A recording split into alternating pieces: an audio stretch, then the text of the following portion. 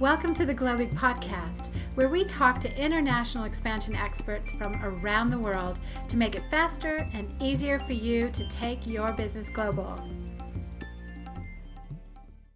Hello, I'm your host, Anka Corbin with Globig. Our hot international business and HR topic today is how to know and what to do when you've outgrown your global PEO. And our guest expert today is Raghu Bhargava.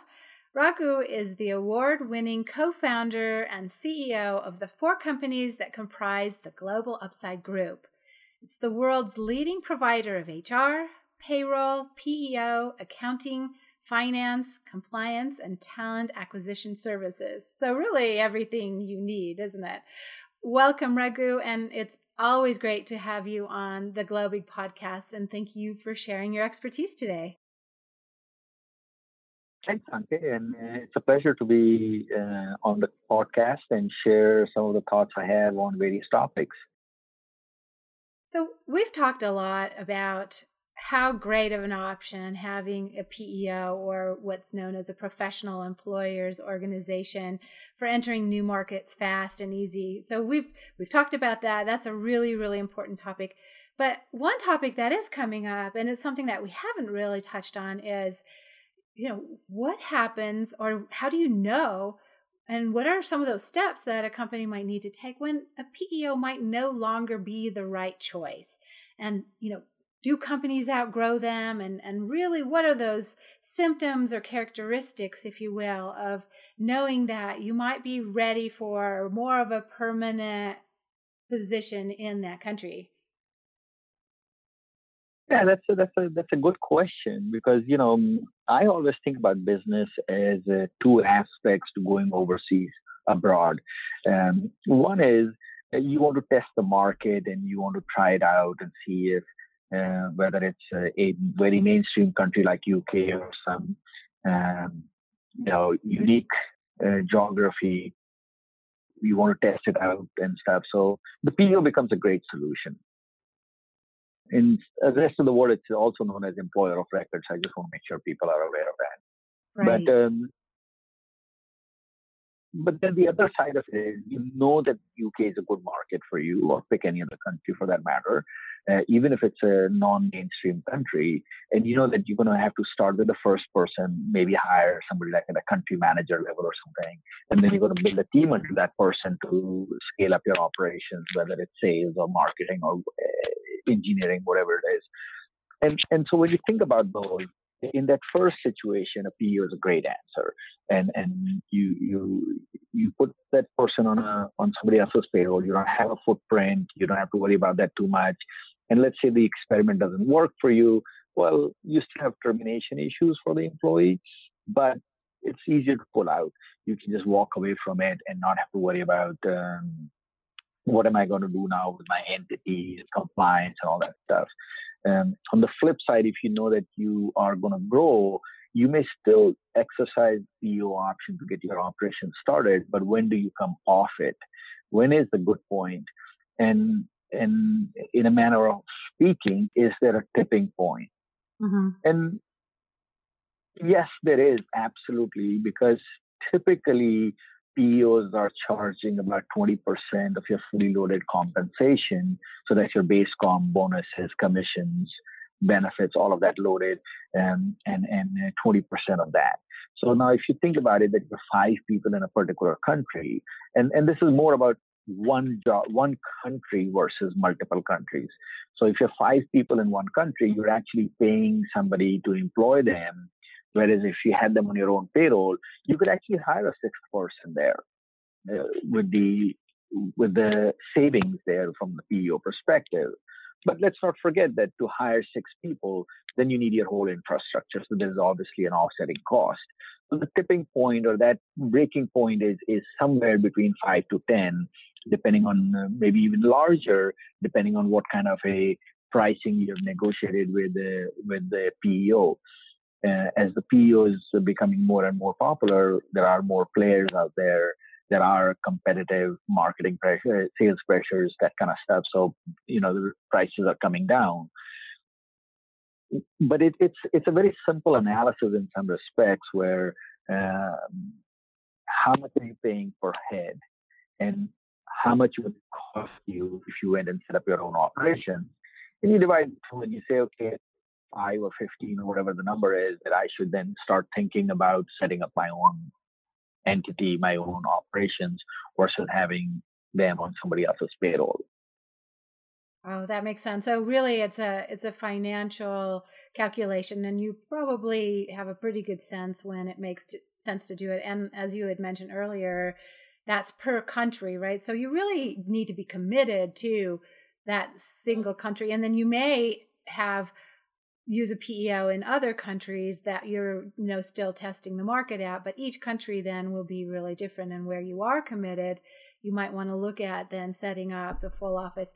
One of the things I know that we've talked about before is a lot of PEOs are really not prepared to then move over into kind of more of a support role with HR back-end support and all those things. So let's talk a little bit about what would a company need to be able to take someone from being on a PEO then into more of that next step. And what is that, what does that look like?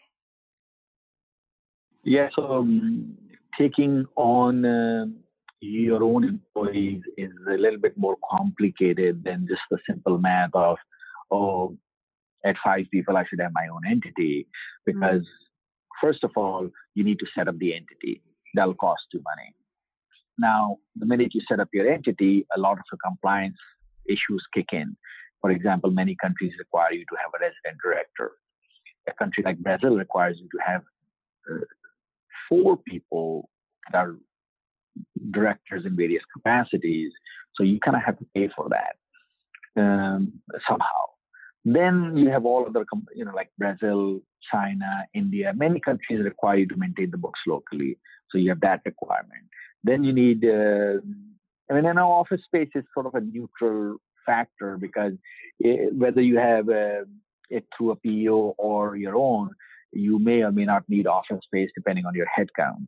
And then as you get towards year end, you have this issue of income taxes, statutory audits, other company law compliance requirements, annual reports and things that are required in most countries outside the US. There are very few countries where all you have to do is an income tax return, which obviously is mandatory in every country. So when you think about all of these, then you have to think about not just the cost of it, but who's going to do it. Because now you need to go find a lawyer to incorporate. You need to find a lawyer to hire these people. You need to find a realtor to find you real estate. You need to find a payroll provider to do payroll. You need to find an accountant. You need to find an accountant to do your income taxes, an auditor. So our take is that you need about 5 to 15 different service providers in every country if you have your own operation. And these are just to support the operations, not really conduct the business itself. Mm-hmm. And the one thing unique about Global Upside and versus a lot of the PEO providers, because there's a lot of, like in most businesses, there's a lot of silos in the business. So the PEO provider says, hey, I'm a great PEO. And yes, they might be the right and perfect PEO. But what happens when you need to come off that PEO?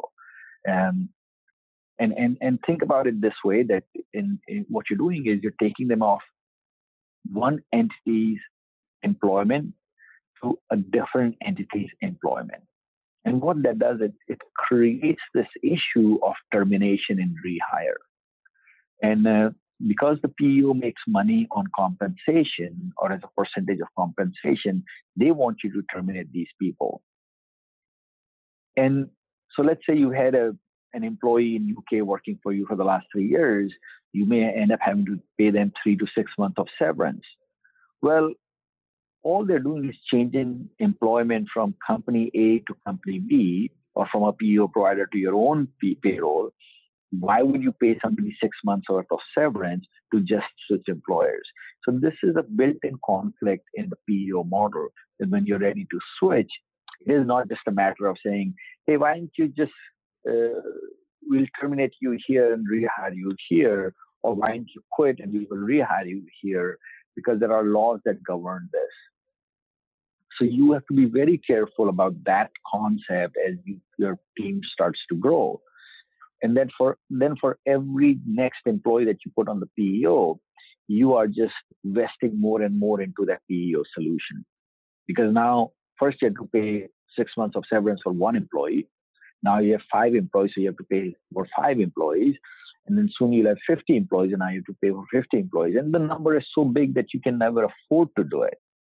So how do you protect yourself? Like, what are some things that you can do to maybe smooth that over or make it more of a smooth transition, or so that you don't have to terminate your employees and rehire them? So there are ways around it. They have to be cooperating parties. So the client, the PEO provider, and the employee, the three parties involved in it, all have to cooperate.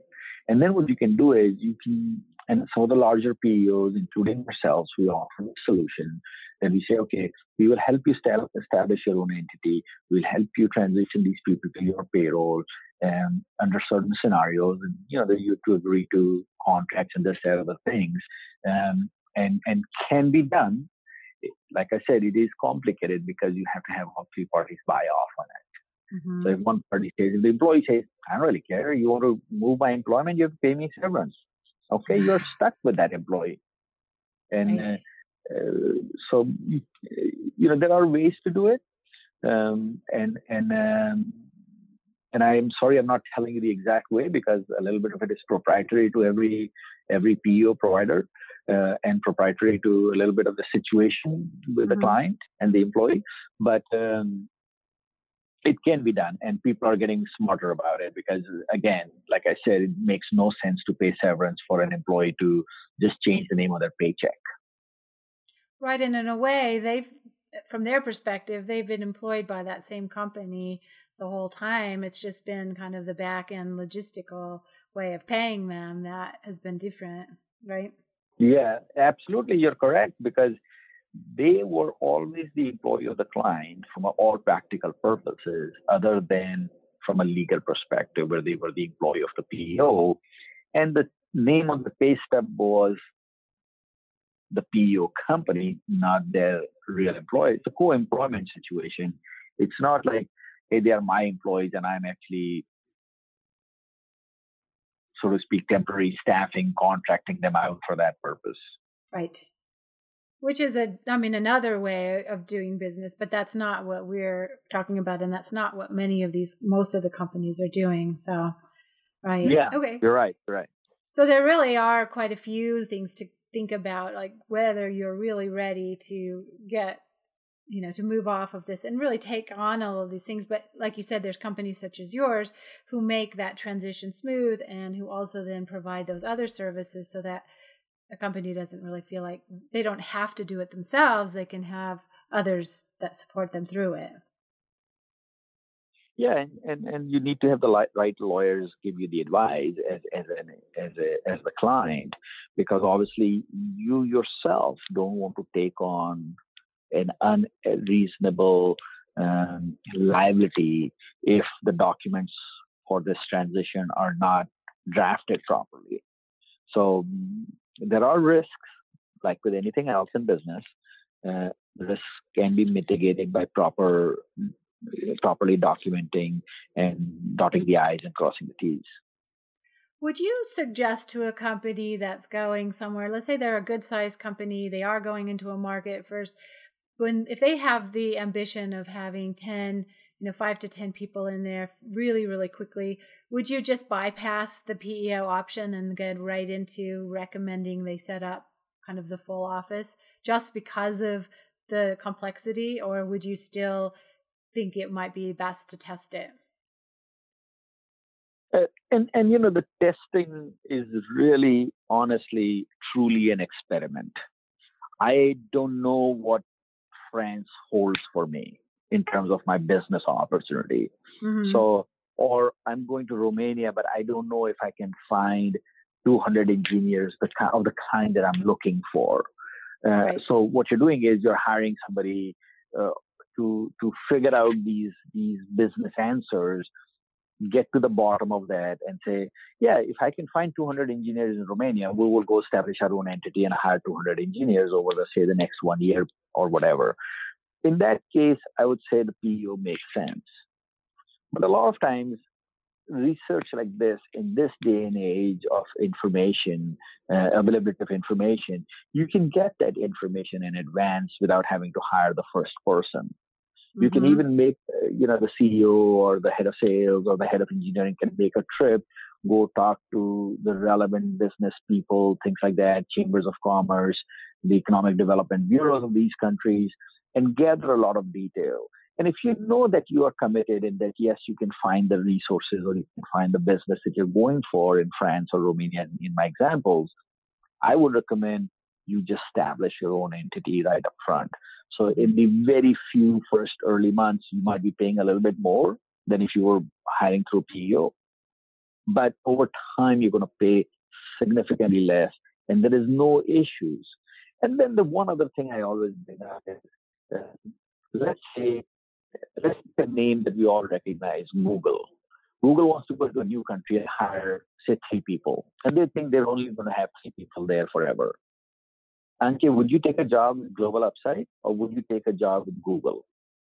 Obviously, everybody wants to go work for Google. Most people may not even know who Global Upside is. And I'm just obviously putting down my own company. But that name has value. The brand has value. And that brand can then attract possibly better talent. It can attract the right talent.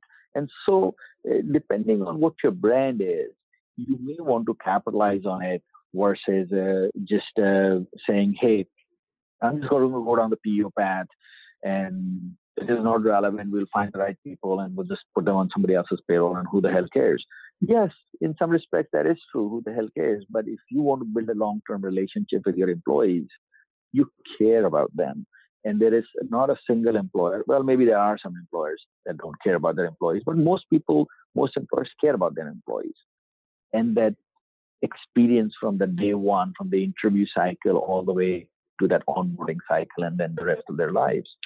And that's when you recommend that, look, think about your longer term plans. And we do this all the time. We advise clients like this all the time. What are your plans? What are you doing? What is your footprint going to look like? Are you just going to have 1 or 2 people in 5 different countries, and that's all you want to do? Okay, great, got it, no worries, let's do the PEO. On the other hand, if you're going to have many people and you're going to establish bigger footprint, then you're going to hire regional managers and managers over them and things like that. You're going to build a whole infrastructure and stuff. It doesn't make sense to do the PEO. That makes sense to me. And as hard as it is to get the right talent right now, you really need everything going in your favor as much as possible, right? So if your brand is the one that's going over there, you want your brand leading in that respect. Yeah, absolutely. That makes sense. Well, I think those are really great pieces of advice. Is there anything that we missed that we should share with our listeners that we haven't talked about? Anything else, kind of like whether it's a tipping point or part of this process to be aware of? So I think one recommendation I have for the listeners is to make sure that you pick the right PEO. Because yes, like I said, given the expansion, the growth in this business, the prices are coming down. But there are for sure not so good PEO providers. We actually did a deal a few months ago with one of our private equity firms, partners, clients, where they were buying a division of some large company, and that large company had a couple of people on a PEO in Taiwan.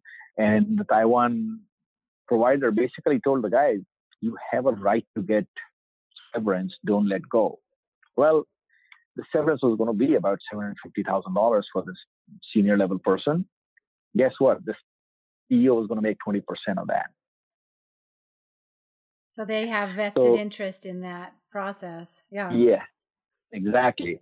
And then you can ask that question because it's a little more than dollars and cents on day one. You can ask the question like, what happens if we go from 2 to 20 and we want to establish our own operations at some point? How do you help us?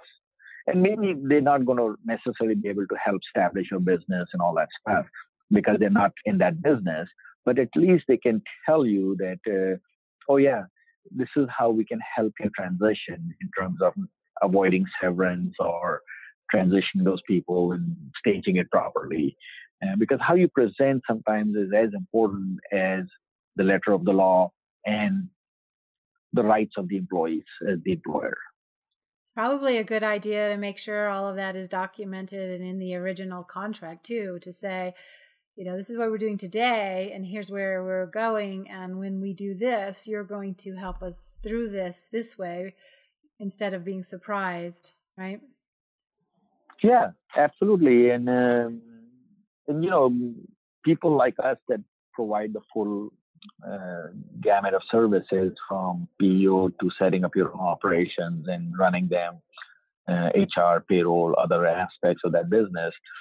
For us, we are a little bit agnostic to what we sell.